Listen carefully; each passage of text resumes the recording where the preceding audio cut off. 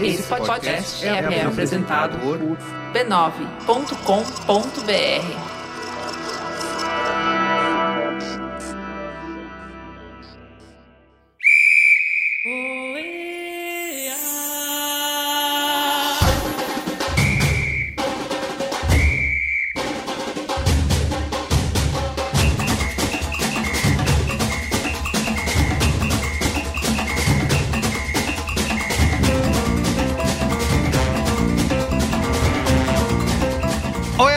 Eu sou o Carlos Merigo, esse é o EA, dia 2 da Copa do Mundo de 2022. Estou aqui com o Luiz e Gino. E aí, Luiz? Jovem. E Marco Melo. Fala, Marco. Oi, gente, tudo bem? Vamos que vamos. Que desanimação é essa aí? Não tô desanimado, não. Tá tudo bem. Pô, cara, dia 2 de Copa do Mundo, 3 jogos. Copa, e amanhã porra! tem 4 jogos, hein? Trabalhei que nem um filho da puta hoje. Um olho no peixe, outro no gato. Pois é, o melhor tweet do dia foi de Luiz e Gino, às 9 da manhã. Como é que é? Foi às 9 da manhã. Eu até retuitei. 9 da manhã. Quem trabalhou, trabalhou. Isso, exatamente. Quem trabalhou, trabalhou. Agora, esquece. Amanhã é mais cedo ainda, né? 7 da manhã. Quem trabalhou, trabalhou. Trabalha de madrugada. Bom, nesse dia 2 de Copa do Mundo aí, começamos o dia com um jogo... Estreia do grupo B, né, na Copa do Mundo. Inglaterra e Irã. E aí, como é que foi? Antes de tudo, God Save the King, né? Isso foi mágico. Nossa, teve isso. A galera desde tá 1950 que a Inglaterra não entrava numa Copa do Mundo ao som de seu hino God Save the King. Era sempre Queen, e aí foi realmente emocionante. Em homenagem ao Reinaldo, né?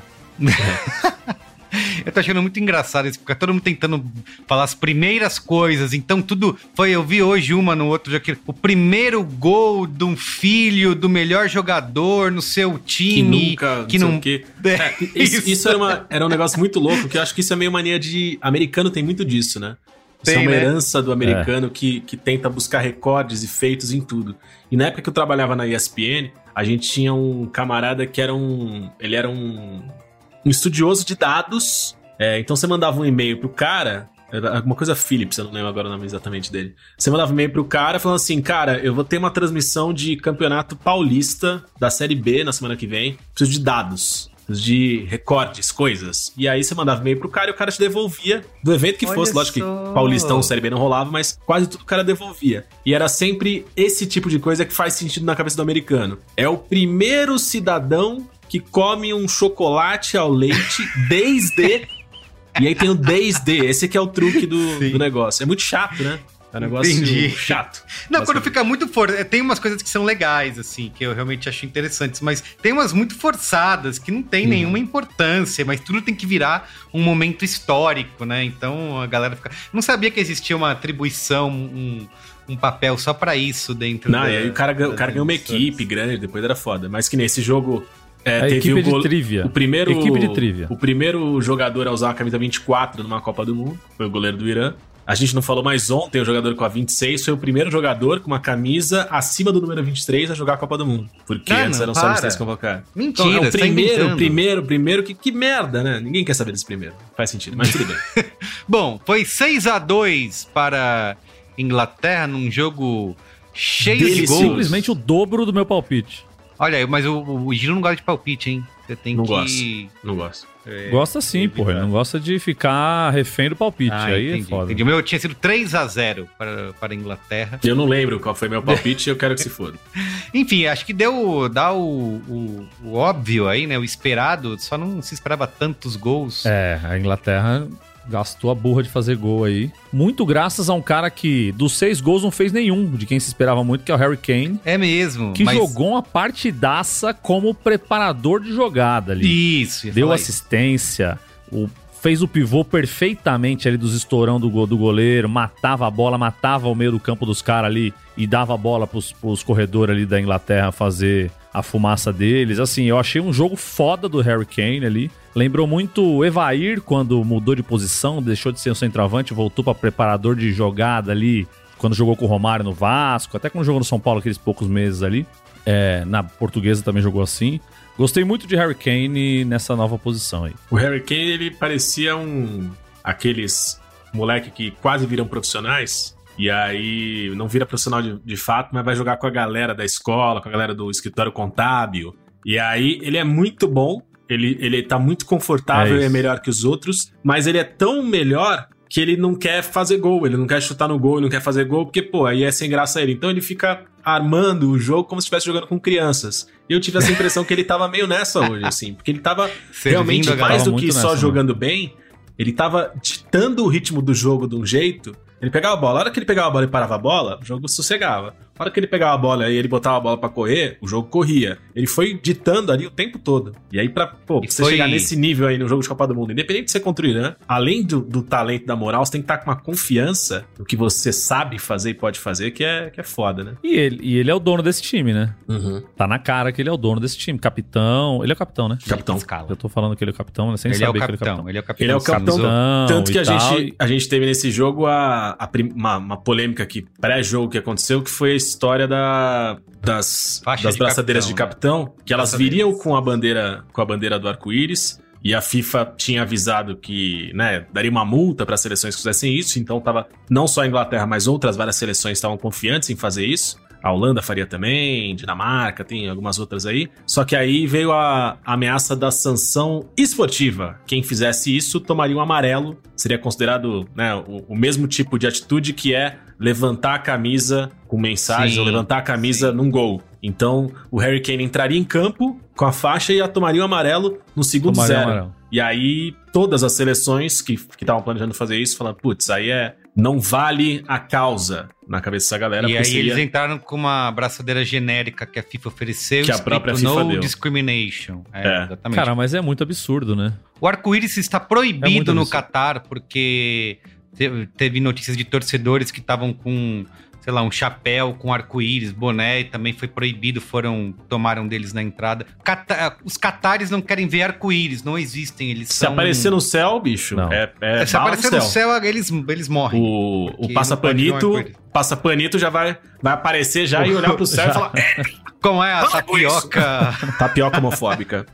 Isso, a tapioca homofóbica. Que já virou um dos grandes memes, né, desde que a Copa começou, porque tudo conta é cena que é pode ser, sei lá, dois caras se trombando, botando a mão na bunda um do outro acidentalmente, que seja, eles botam a carinha da tapioca homofóbica olhando assim, né? Não, o jogador da Holanda que deu uma no saco do senegalês hoje. Isso. A tapioca homofóbica tava de olho ali. No próprio jogo que a gente tá falando agora, né, o goleiro deu encontrão com seu nariz de 7 metros de comprimento. Ele deu uma tremenda pancada, um encontrão. Pois é uma imagem forte, não é? Uma imagem fortíssima. Quando você pega a imagem do encontrão dos dois, o passapanito, a tapioca homofóbica, já fica de olho ali, porque realmente foi muito próximo à boca dos dois homens ficaram. E, depois disso, um outro jogador foi consolar o goleiro que fez um sinal falando que não poderia mais jogar, foi consolar ele, fez um carinho, deu um beijinho na cabeça do cidadão e deu um beijinho na testa dele. Isso aí é demonstração de afeto, esteja preso aí. Não, fosse na rua, era cana. Eu gostei do tweet do Serginho da Pereira Nunes, o Caíto Mania, que falou assim, o pessoal do Irã não tem muita confiança no segundo goleiro, não. Estão operando o nariz do goleiro titular em campo para ele voltar a jogar, de tanto que demorou o atendimento ali. Ele ainda tentou voltar, né, mas estava... Escuta, a nossa amiga aqui, a Anitta Efraim, mandou um áudio desse jogo aí, Inglaterra e Irã. Vamos ouvir. Oi, pessoal, Anitta Efraim aqui, que bom estar com vocês em mais um dia de OEA. E hoje eu vou falar um pouco sobre o jogo entre Irã e Inglaterra. Antes de falar sobre o jogo em si, sobre a bola rolando, teve muito mais coisa que aconteceu, a gente precisa comentar. Primeiro, eu queria dizer que hoje a gente esperava duas coisas do Harry Kane, né? Primeiro, muitos gols. Não aconteceu, e que ele entrasse com a abraçadeira de capitão com as cores do arco-íris, fazendo um protesto contra a repressão contra pessoas LGBTQIA+, que é comum no Catar, né? Um país que segue a Sharia, que é a lei islâmica lida de uma forma radical e que prevê punição a pessoas LGBTQIA+. A FIFA, conivente com o preconceito e com a discriminação, disse que puniria com cartões amarelos os jogadores que entrassem com essa faixa. Tinha 6 países que os capitães entrariam com as cores do arco-íris, entre eles a Inglaterra. E o Harry Kane não usou, com medo das punições, né? Todos esses países divulgaram um comunicado na segunda-feira dizendo que não entrariam. Então estavam inclusos Inglaterra, País de Gales, também a Suíça, a Dinamarca. No fim, nenhum entrou. E o Harry Kane também não fez gol. Então ficou aí essa decepção com o Harry Kane, apesar de não ter sido ele que fez essa escolha, ter sido uma decisão desse grupo com medo do que a FIFA poderia fazer, né, das sanções. E como esse protesto não aconteceu, ficou uma certa frustração, acho que de quem queria ver uma militância da Copa do Catar, né? Aproveitar a visibilidade da Copa para ter esse tipo de manifestação. Porém, a seleção que não deixou a desejar nesse sentido foi a do Irã. Quando tocou o hino do Irã, os jogadores não cantaram, não entoaram o hino. E nas arquibancadas, os torcedores também protestaram. Alguns levantaram placas com as palavras mulheres, liberdade e vida, com as cores do Irã. Porque há algum tempo, já faz 2 meses, que o Irã está vivendo muitos protestos depois da morte de uma jovem curda que foi morta numa abordagem policial por não estar usando o véu de maneira correta. E isso foi um catalisador de manifestações no país e isso se expressou na Copa do Mundo. E é muito relevante que isso tenha acontecido no Catar, que também é um país que segue a Sharia, então é uma visibilidade muito grande para uma manifestação importante. É sempre um pouco difícil entrar nesse assunto porque a gente vive naquele limite entre não ser o ocidental que acha que tudo que acontece no Oriente está errado, mas ao mesmo tempo condenar violações dos direitos humanos e a opressão contra mulheres e pessoas LGBTQIA+.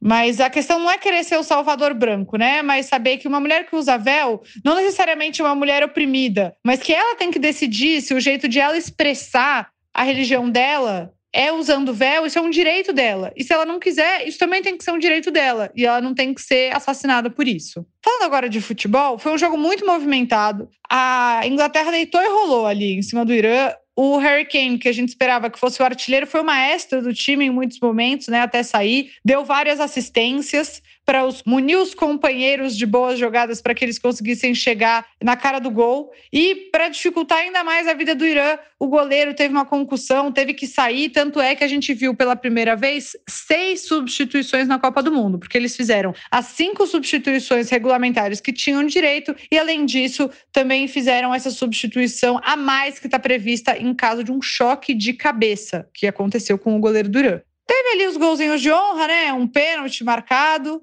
pelo Klaus, inclusive, né? O Brasil nesse jogo foi o Klaus, o árbitro do jogo, marcou ali um pênalti, depois teve mais um bonito chute ao gol indefensável para o Pickford, um goleiro da Inglaterra, e aí o Irã conseguiu fazer 2 gols nesse jogo. 6-2 foi o resultado. A Inglaterra começa muito bem a Copa do Mundo, mesmo que contra uma seleção bastante fraca. E ainda falando sobre a arbitragem brasileira, né? A gente já sabe que os árbitros estão sendo orientados a darem mais tempo de acréscimo e teve 24 minutos de acréscimo. Lógico, também por causa dessa questão do goleiro, muitas substituições, mas foi bem curioso ver o jogo se alongar tanto. É isso aí, pessoal. Amanhã tem mais pra gente comentar sobre essa Copa do Mundo e a fase de grupos. Sabe uma coisa que eu achei interessante, que foi um primeiro que a gente deixou de falar? O Jude, o rapaz que fez o gol da Inglaterra, o primeiro jogador nascido no século XXI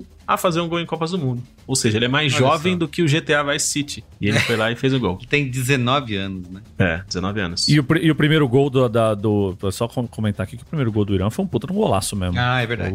Foi. Toque de bola dinisiano ali e os caras chegaram chegando. Pra encerrar sobre esse jogo que o Merigo já tá ficando irritado e já quer morrer logo, tem uma coisa que, assim, eu acho gostoso quando um jogo vai muito para um lado muito oposto ao que os super especialistas do futebol internacional dizem. Do tipo, você pergunta para qualquer pessoa do mundo, quem vai ganhar, Inglaterra ou Irã? Todo mundo fala Inglaterra. Aí chega o João Castro Neves, que está há 3 anos morando na Holanda e é o maior especialista e correspondente de futebol internacional do Brasil. Ele fala assim, não, porque o futebol iraniano está crescendo de um jeito que ele vai surpreender. Você que não sabe. Porque os 2 atacantes estão em grandes ligas e são destaque do seu time. E, na verdade, o favorito é o Irã. E quando isso dá errado, e fala só que a Inglaterra, porra. E porra de Irã, caralho, eu acho gostoso. Mas quando é o contrário, eu acho gostoso também. A pessoa finge que nunca falou. É. E eu queria fazer um último comentário, depois desse último comentário do Luiz Gino, sobre o atleta Grealish. Acho que é o Jamie Tart. Tem um cabelo extremamente irritante. Jamie Tart, exatamente. Que usa uma faixa totalmente inútil no cabelo, porque o cabelo dele nem comprido é. Não, e a faixa fica num lugar abaixo da dobra do cabelo, se você reparar. Entendeu? Exato, ela tá no lugar não que faz sentido nenhum. Não tá segurando nada. E a meia dele, do Renato Gaúcho? É, igual o Patricas, né? Então vocês diriam que ele é um atleta irritante. Ele é, claramente. Irritante. Claramente irritante. Mas marcou um gol. Vai ter que botar na cabeça que estilo não é marra, né? Muito bem. Vamos pro próximo jogo, então? Próximo jogo. Vamos que vamos. Essa vou te contar, amigo. Que sufoco. Muito bem, tivemos também logo depois, à 13h, né, aqui no Brasil, Senegal 0, Holanda 2. A Holanda deu uma sofridinha ali, né, mas acho que não teve, também não passou por grandes sufocos, né, dá pra dizer isso ou não? O Senegal sem o seu maior astro, não? Passou sufoco o jogo todo. Passou sufoco, sim. Inclusive, antes do primeiro gol da Holanda sair, que saiu no final do segundo tempo, o Senegal era um time melhor, foi um time que atacou mais, foi um time que jogou um futebol melhor, foi um time que conseguiu desenvolver melhor suas jogadas de ataque o tempo todo. No primeiro tempo, muito mais, e no segundo tempo, um pouquinho menos, mas ainda assim, mais que a Holanda. E aí, cara... No primeiro tempo, eu achei um jogo mais movimentado do que perigoso, né? Era um lance muito corrido, muito... bastante disputado e tal, mas eu não achei tão perigoso quanto o segundo tempo, por exemplo, antes de sair o gol. O Noppert, que é o... Não sei se é assim que fala, o goleiro da Holanda. Deve ser. Fez uma puta de uma defesa 2 minutos antes da Holanda fazer o gol. Uhum. E esse goleiro foi uma aposta do Van Gaal, né? Ele nem era o titular, o Van Gaal apostou nele pra esse jogo aí e o cara arregaçou. 2,3 metros, o jogador mais alto a jogar uma Copa do Mundo. E ele tava há 2 anos, se eu não me engano, 1 ano, 2 anos, ele tava jogando Série B italiana, jogando pouquíssimos jogos na temporada. Situação periclitante, realmente, e agora tá aí, brilhando pra todo mundo. Esse aí vai conseguir uma boquinha boa. E o cara hein? que, mano, se destacou no jogo que do outro lado tinha o Mendy, que é tido como um dos maiores goleiros do mundo e que falhou nos 2 gols, né? Eu acho que falhou nos 2 gols. É aí que eu acho que foi tão doloroso pro Senegal. Porque tudo que eu falei, por exemplo, que eu xinguei no primeiro jogo, eu falei, esses especialistas ficam falando isso, aquilo outro. Aí eu falei, mas quando é o contrário eu também gosto. Porque realmente o Senegal, na minha cabeça, era uma seleção melhor do que a Holanda. A Holanda, apesar de ter os bons nomes, os caras craques aí jogando nos times do mundo, a Holanda, quando se junta, é uma desgraça. Eles não conseguiram fazer essa seleção e esses craques aí, esses caras, essa geração, jogar juntos muito, muito bem, né? Ficaram de fora da última Copa. Até porque o treinador é uma pessoa desagradável também, né? Ficaram de fora da última Copa. Desagradável. Se classificaram, não foram pra repescagem, mas se classificaram numa combinação de resultados no último jogo das eliminatórias europeias. E aí eu achava que Senegal ia brocar, e aí é doído isso, porque sem o Mané, o outro grande nome dessa seleção é o Mendy, que já foi eleito o melhor goleiro do mundo, né? Tá numa fase ruim, tava machucado, aí no Chelsea acabou perdendo a vaga de titular, mas eu acho que foram duas falhas dele nos 2 gols, assim, muito claramente. A primeira ele saiu de forma bizarra, e na segunda ele esbarrou pra dentro da área. Espalmou pra dentro da área. Até é engraçado porque, assim, ele quando era o melhor goleiro do mundo, o Rogério Ceni nunca deu muita bola pra ele. Foi só ele falhar nesses 2 lances aí que o Rogério já tem proposta. E os dirigentes de São Paulo já estão em contato com os dirigentes do Chelsea e já querem levar ele pro Morumbi. E essas 2 falhas, só um adendo ao que o Gino falou, essas 2 falhas do Mendy trouxeram muita tristeza a um dos treinadores mais bonitos da Copa do Mundo, que é o Aliou Dodô do Pichote Cissé, que tava ali na beira do campo e sem acreditar no que estava acontecendo. Mas a vida te alguém me e se o amor vencer todos os preconceitos. Não pode tocar Pichote no Catar, né, bicho? Que é demonstração de afeto. É lógico. Não pode ser preconceito. Sem Pichote. O Dodô ia pisar lá e ia ser preso. Porque ele é o afeto ambulante. Né? E esse jogo teve cara de... Eu achei que ele teve cara de mata-mata, sabe? Cara de quarta de final. De tão equilibrado, assim, tão pegado que foi. Aí termina 2-0 e tal. Foi um jogo bem gostoso. Por mais que o primeiro tenha sido 6-2 e tenha sido essa bomba de entretenimento, eu acho que dá pra falar que esse jogo, esse Senegal e Holanda, foi o primeiro jogo de Copa. sabe? Tipo, E projeta um puta jogo Senegal Isso. e Equador, né? É. Ah, é verdade, aqui voltamos, esqueci de falar isso, mas já começamos o dia com o grupo B e aqui é um retorno ao grupo A, que é o time que é o grupo da seleção anfitriã aí do Catar. E vale né? dizer uma coisinha também, foi o primeiro jogo que eu assisti transmissão 100% do Casemiro na Twitch. E aí? Cara, eu acho que posso estar sendo leviano, mas eu acho que enquanto transmissão, bola rolando, narração, bate-papo, é a coisa mais legal que a gente tem hoje pra ver na TV. É o único lugar que legal, tá todo mundo confortável, entendeu? Tá todo mundo ali confortável, sendo quem é, e desempenhando Ninguém seu precisa papel. provar nada, né? Não. Quem tava comentando era o Gilberto, lateral Gilberto Panturrilha Grande, que é um cara maneiro. Do Nélio. Que é um cara maneiro.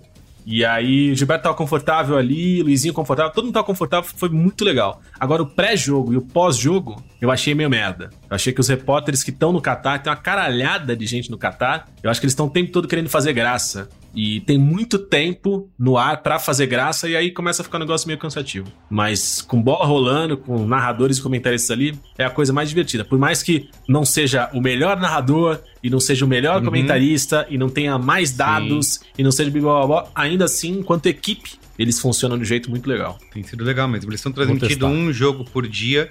E sempre quando qual é o jogo que eles estão transmitindo, eu vou pra lá, assisto no YouTube, até porque tem tido menos delay que assistindo na Globoplay, que é onde eu tô vendo. E tem essa questão que o Gino falou também. E é aí que eu ia entrar, hein? E é aí que eu ia entrar, que vai ser um momento de transição entre um jogo e outro, Carlos Merigo, que é o seguinte: quem quer fugir do delay e tem uma televisão, e todas as televisões têm isso, o buraquinho da antena. Você sabe com o que eu enfiei no buraquinho da antena hoje, Carlos Merigo? Você gosta de pão puma? Você gosta de pão de forma? Negocinho de pão puma, né? Eu tirei o negocinho do pão puma, do pão de forma, o trocinho que dá nó, que amarra o plástico. Eu desencapei aquela desgraça, peguei o araminho, enfiei na antena da TV e simplesmente peguei o sinal Full HD da TV Globo na minha casa. E vi a terceira partida do dia voando, então, cara. Mano, mas sabe que eu tentei fazer isso eu tentei fazer isso no trabalho hoje, peguei também o bagulhinho do negócio, coloquei lá, pegou 15 canais, menos a Globo. Tipo o SBT bombando, Band bombando. É o tipo de pão, né? Você vai ter que comprar outra marca, talvez Vic Bowl. Às vezes tem que comprar um artesano. Vou levar um novo lá. Artesano isso, pode ser. Já tem um arame diferenciado. Então, o alto da Lapa ali, a Globo tá ramelando. Muito bem, vamos pro terceiro e último jogo do dia? Vamos, saindo do estádio Alto Mama e indo pra outro estádio que não tem um nome tão divertido. Não vale, não vale, não vale, não vale, não vale. Não foi no Xerecão? Não, Xerecão foi no Cusão. Xerecão não teve aí, jogo ainda. O Almama, o Alto Mama aí é o Cusão, que é, né, redondinho. O Xerecão ainda veremos. Tivemos o terceiro e último jogo do dia. Estados Unidos 1, País de Gales também 1 no estádio... Qual é o nome? Al Bayt, né? Esse jogo aí também pelo grupo B, o grupo de Inglaterra, que já disparada fez saldo de gols. E aqui é um jogo que dependia muito de alguém ganhar para se colocar como possibilidade de segundo lugar no grupo. A vaga, né? Exatamente. Agora, com esse empate aí, um dos dois vai ter que primeiro ganhar do Irã, obviamente, e tentar arrancar um pontinho da Inglaterra. Mas antes da gente falar, vamos tocar o áudio aqui do Luiz Yassuda? Olá, amigos ouvintes do OEA, aqui é Luiz Yassuda. Nesse momento estou aqui para falar da última partida deste segundo dia de Copa do Mundo, a partida entre País de Gales e Estados Unidos. Com certeza a partida menos interessante desse dia como um todo e talvez, né, de toda a Copa do Mundo que ainda desbravaremos aí pela frente, por serem duas seleções de representatividade futebolística muito duvidosa. Os Estados Unidos jogou muito bem a primeira metade do jogo, fez o gol, e aí é uma partida de muitas primeiras vezes aqui. Primeiro gol de um UEA na Copa, o filho do George Weah, Timothy Weah, fez o gol dos Estados Unidos, e o Gareth Bale marcou seu primeiro gol em Copa, cobrando pênalti no segundo tempo, em que o País de Gales foi melhor, né? Foi para cima e realmente conseguiu esse empate. No mais, uma partida de um nível técnico muito baixo, duas seleções que realmente não parecem querer ou não parecem ter poder ir muito longe nessa Copa do Mundo. A previsão, né, que eu fiz inicialmente aí de que o Irã passaria nesse grupo, né, como segundo colocado, foi muito abalada pela goleada sofrida ali no começo do dia de hoje, mas, né, tá tudo em aberto. Com esse empate aí, eu não vejo também qualidades em País de Gales e em Estados Unidos para furar uma retranca iraniana, né, como hoje a gente viu a Inglaterra fazer de gato-sapato, né, essa retranca que o Irã traz a Copas há pelo menos umas 3 edições. Então, por tudo isso, está bem aberto mesmo. E eu acho que qualquer uma das 3 que passar nesse grupo da Inglaterra, realmente, qualquer uma delas cai nas oitavas, né? E vai ser pelo bem do futebol bem jogado, do futebol bonito, do futebol organizado, porque são 3 catados, assim. Estados Unidos até esboça alguma organização, mas você vê que é um time que acaba no segundo tempo. E o País de Gales é só no vamos aí. Não tinha organização tática nenhuma no começo do jogo e no segundo tempo foi só na base da pressão, no chuveirinho, uma hora arrumou-se aí um pênalti ali no final do jogo. Então eu fico por aqui, um grande abraço.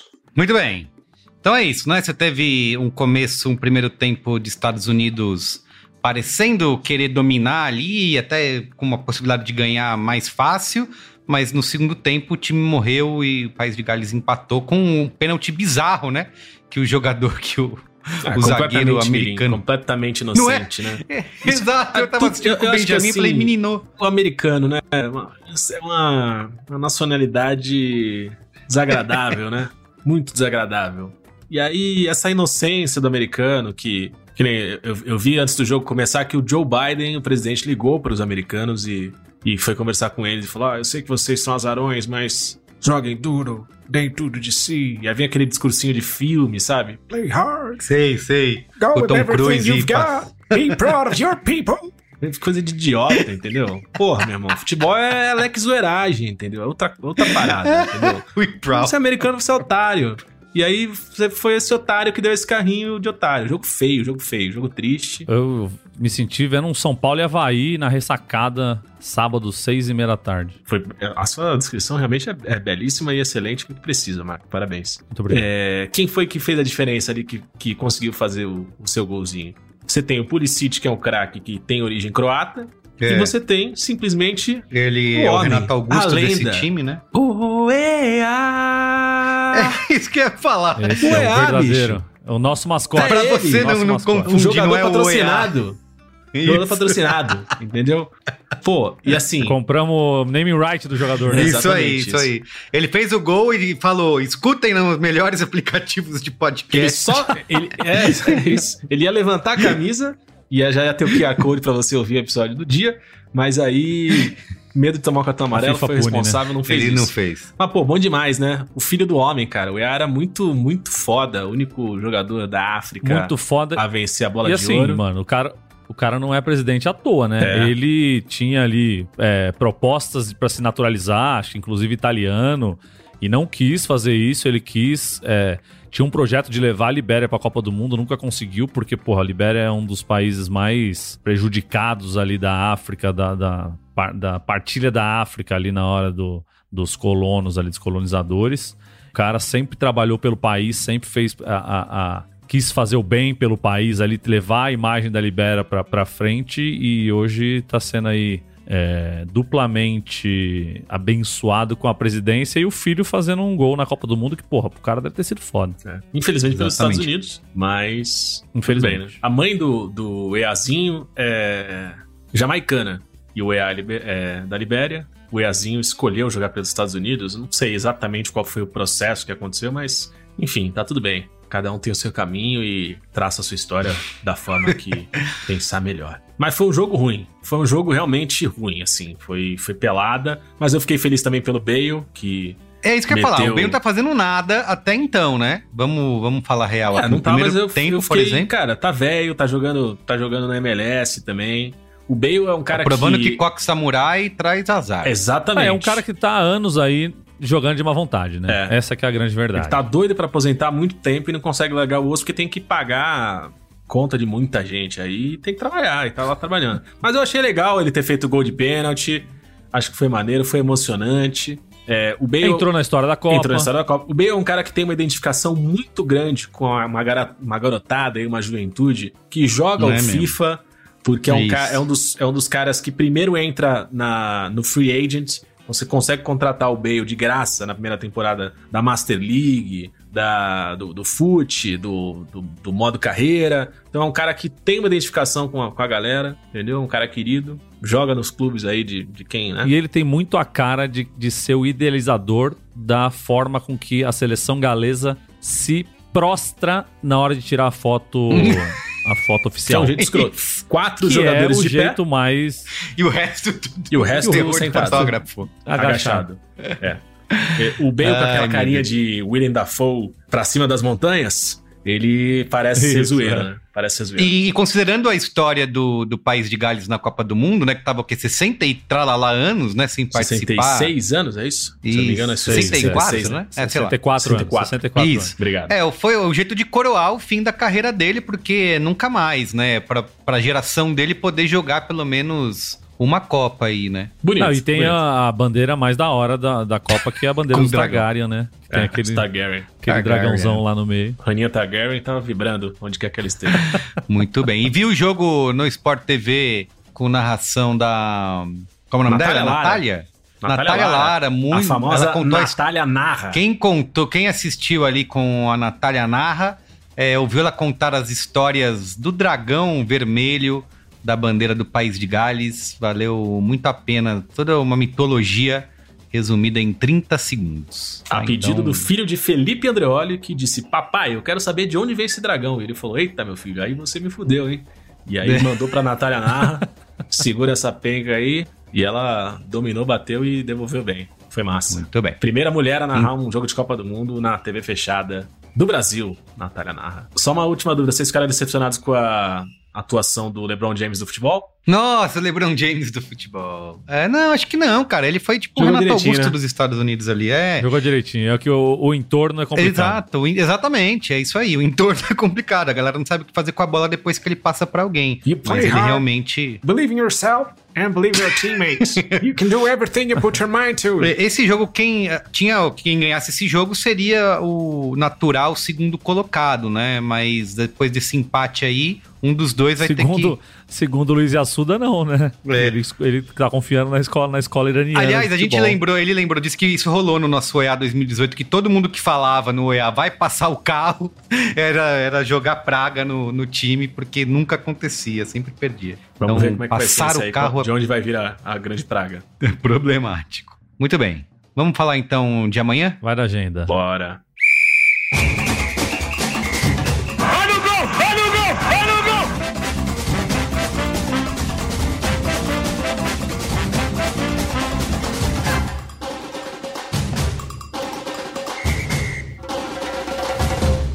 Beleza, então nessa terça-feira, dia 22 de novembro, terceiro dia da Copa 2022, serão 4 jogos, então é pra alegria. Aí começou a palhaçada, do copeiro. 7 da manhã. 7 da manhã. Eu tava com o Benjamin, ele tava tudo preocupado, como que eu vou ver esse jogo, se eu tenho que ir pra escola 7h30, como que eu vou fazer? Eu falei, não vai ver 20 minutos e não vai ver o resto, paciência.